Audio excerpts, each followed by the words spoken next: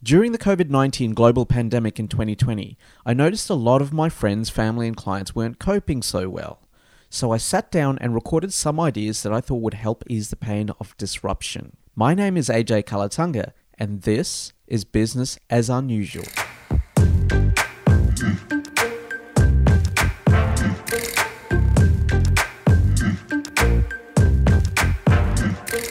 Hey entrepreneurs, it's AJ and welcome back to Business as Unusual, clarity and confidence during uncertain times. Today's topic is heart-centered innovation. And if you've been following this series, you'll know that today is the last episode of Business as Unusual, episode 50. And my God, what a journey it's been. When I started this series, I was flooded with people in my circles who were just experiencing a lot of pain. People were being so unkind to them. And, I just looked around at the world and I thought, what can I do to just bring some spark of joy to people? And so I sat down in my cousin's backyard, which was where I was staying at the time, and just started having these chats with you. And originally it was just Corona videos, which morphed into Business as Unusual. Motivation and inspiration during hard times, and now it's clarity and confidence, and it's been an incredible journey. And I just want to talk to you a little bit about that journey, because today's episode, I'm going to leave you with some new thinking of mine that happened during this pandemic. And I think once you hear the whole story of what I've gone through and you see what I've come up with, I think it'll all make sense. And so I just want to share this with you, being the last episode and all. So, where do I start? Well, okay, so the pandemic hit. I started doing these videos, and my career as a professional speaker on business innovation, it became something really interesting, because all of a sudden my competitors all disappeared overnight. They were used to doing live events, and they've been around for a very long time. So it was always a case of me being some sort of a challenger brand, if you will, to the industry, the meeting and events industry. And so I thought that since other speakers could not dance online like I could, I thought that would give me an incredible competitive advantage. And so, I was doing these videos to keep up my skills and be presenting on stage to stay sharp. And I've sharpened my skills in ways that I could not have even done before. And so I went out to market and, I got a few gigs here and there, which was great.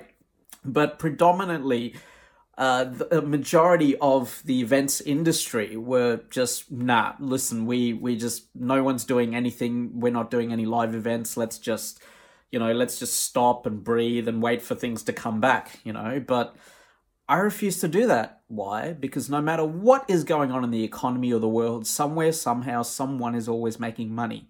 And I thought to myself, what? Why can't that be me? So, I kept going. I kept going with the stuff and kept going with the series and just kept going. And then something interesting happened. Other speakers found their digital voices online and started doing online sessions. And all of a sudden, the events industry sort of rose up through the ashes to do online events.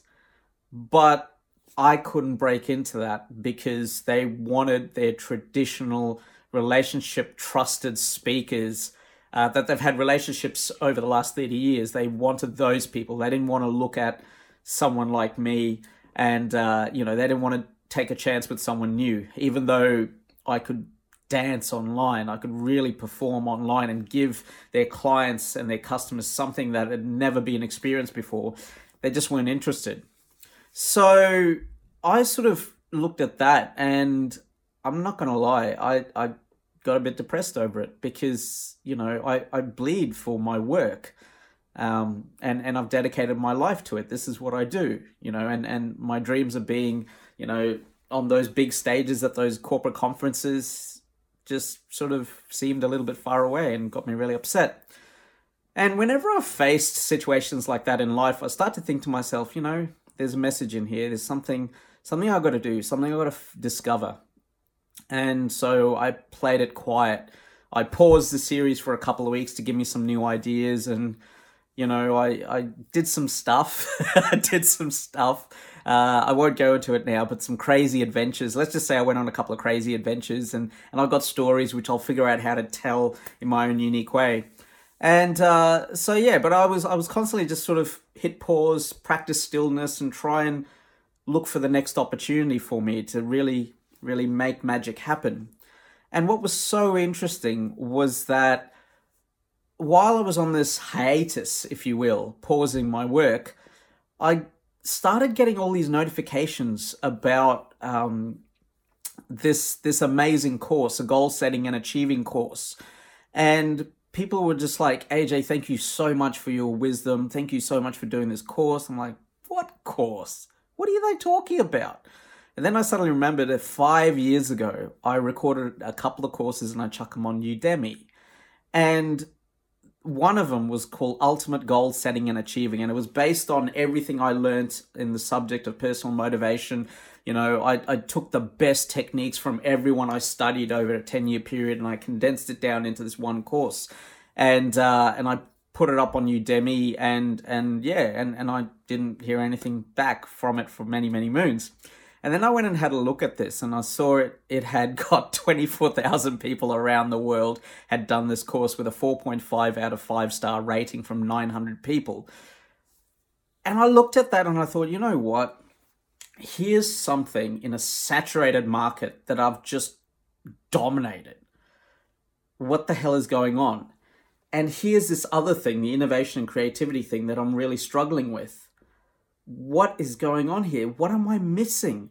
And I suddenly took a look at that and I realized this is about personal development. This is a very heart-centered topic. It's important to a lot of people and they care about it.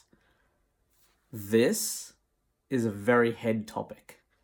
Innovation and creativity and everything is just so head. It's just all about logic, you know, solving problems, very this, not enough this.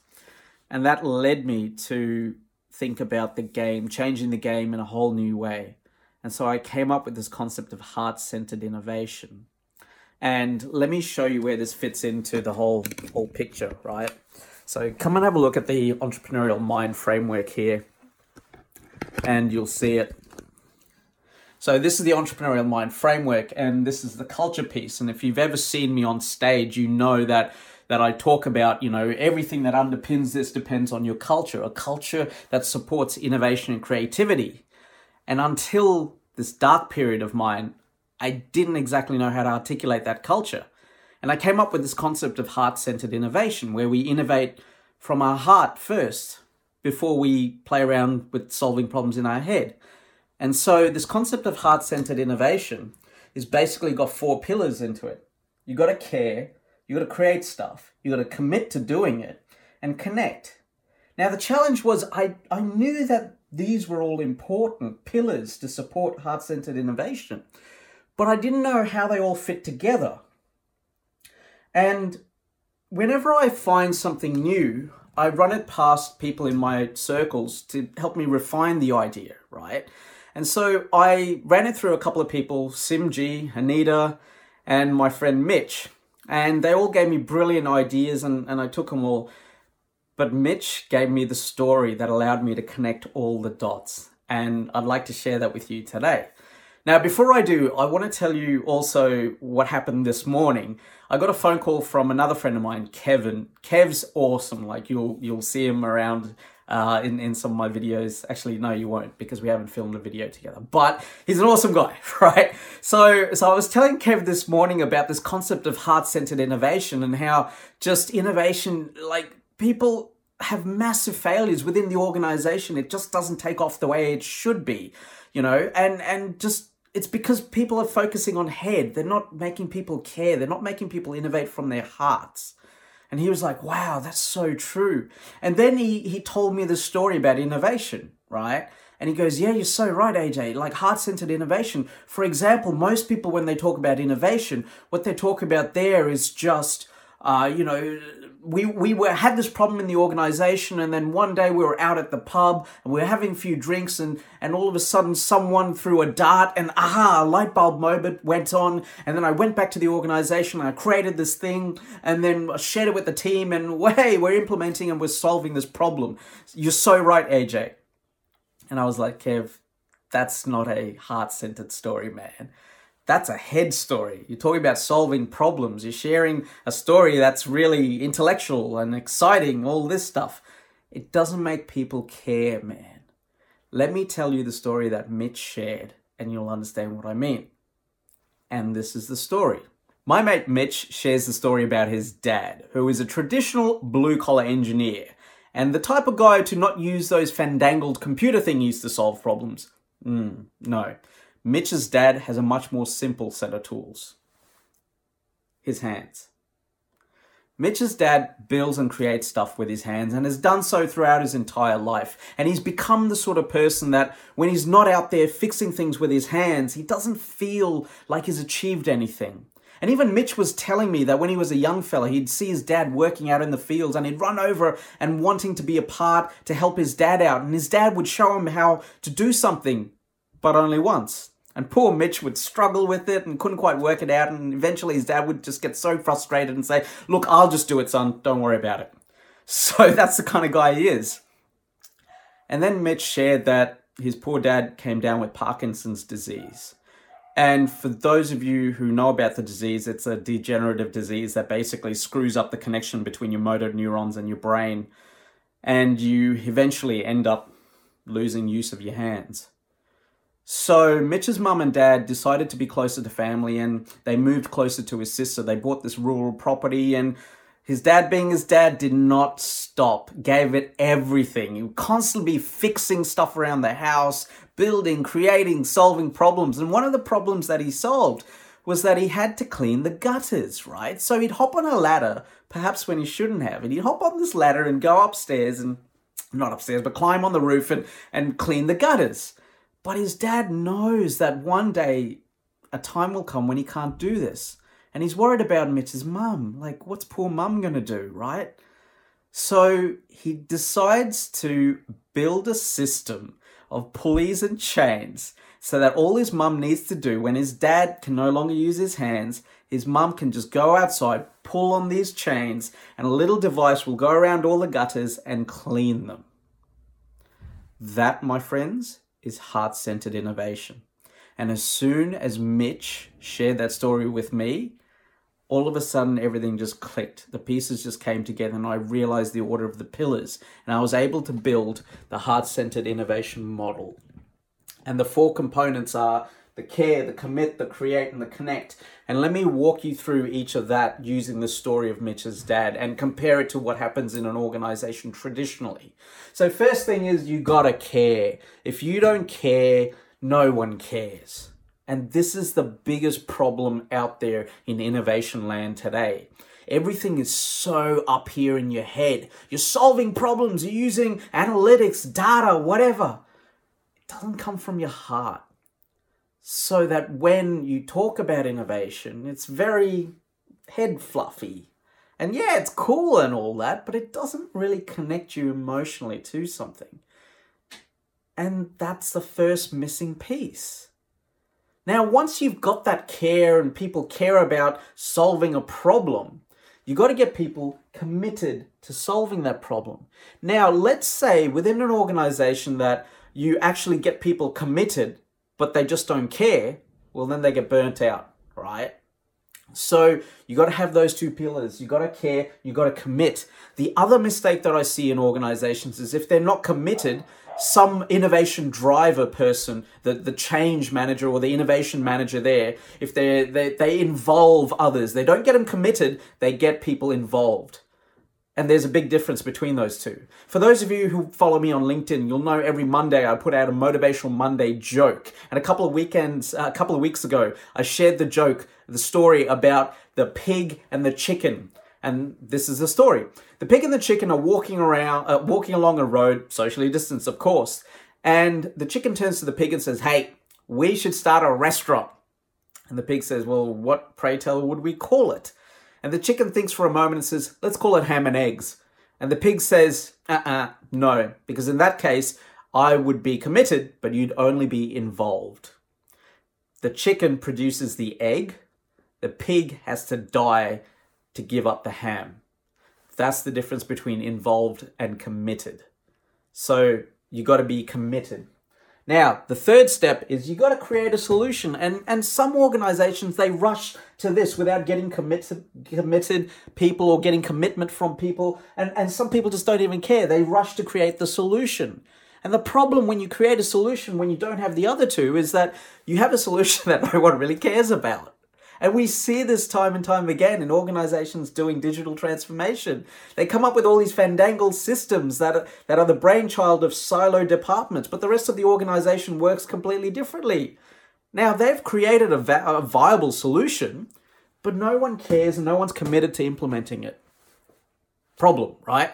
So once you create, the last piece of the puzzle is that you have to connect with people and share emotional stories to help others buy into it.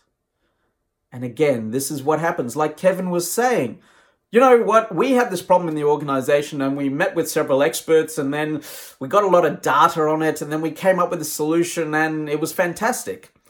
And what do people do when they hear that story? Yeah, great, but that's not really our company. It's not our industry. I don't know. It just falls apart. But pretty much all innovation speakers, they talk like that, right? So there's a fundamental flaw. Now consider that traditional organization experience with what Mitch's dad did. First of all, he cared. He cared that he was going to lose the use of his hands. And because he cared, he was committed to finding a solution, to creating that solution. And what did he do? He actually created it after he cared and committed. And what else did he do? He connected with his mum and said, hey, you don't have to go up on a ladder to clean the gutters. You don't need to hire anyone else. You can just pull these chains and clean the gutters. And so through that story of connection that Mitch shared with me, I'm able to share that story with you and you're able to share it with anyone else. And it's a great story of innovation. It's a great story of heart-centered innovation. And I hope now that you understand when I said earlier on why I needed to tell you the story of what's been happening to me over these last few months during this Business as Unusual series. Because even though I've gone through stuff myself, I know all of us have. This pandemic has affected all of us, whether or not we like to admit it or not. In some way, shape or form, we have all been affected by it. But I have not chosen to let it be wasted. As I say in my keynote, a crisis is a terrible thing to waste. And during this process of what I've gone through and what I've shared with you today, I've come up with this. And this is the missing piece that I'm going to take forward now.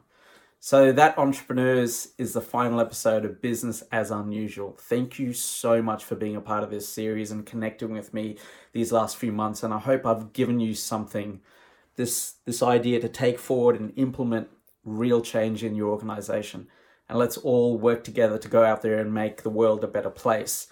And if I can ask you for one small favor, I want to tell more heart-centered innovation stories and I need your help.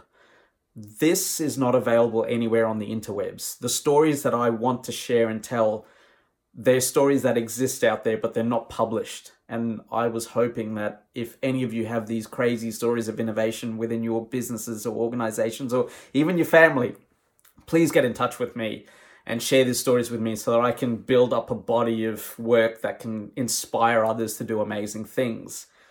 And the second thing is, if you're an innovation manager out there and you really want to build that culture of innovation within your organization or business, please get in touch with me so that I can step you through each of these components and help you come up with the best possible plan of action for your business or your organization. All right, that's me done. For the last time, thank you so much for being a part of this series. Whatever happens in business and in life, I wish you nothing but success. Take care. If you enjoyed this episode, please give it an appropriate thumbs up on whatever platform you're consuming it on, and subscribe for future episodes.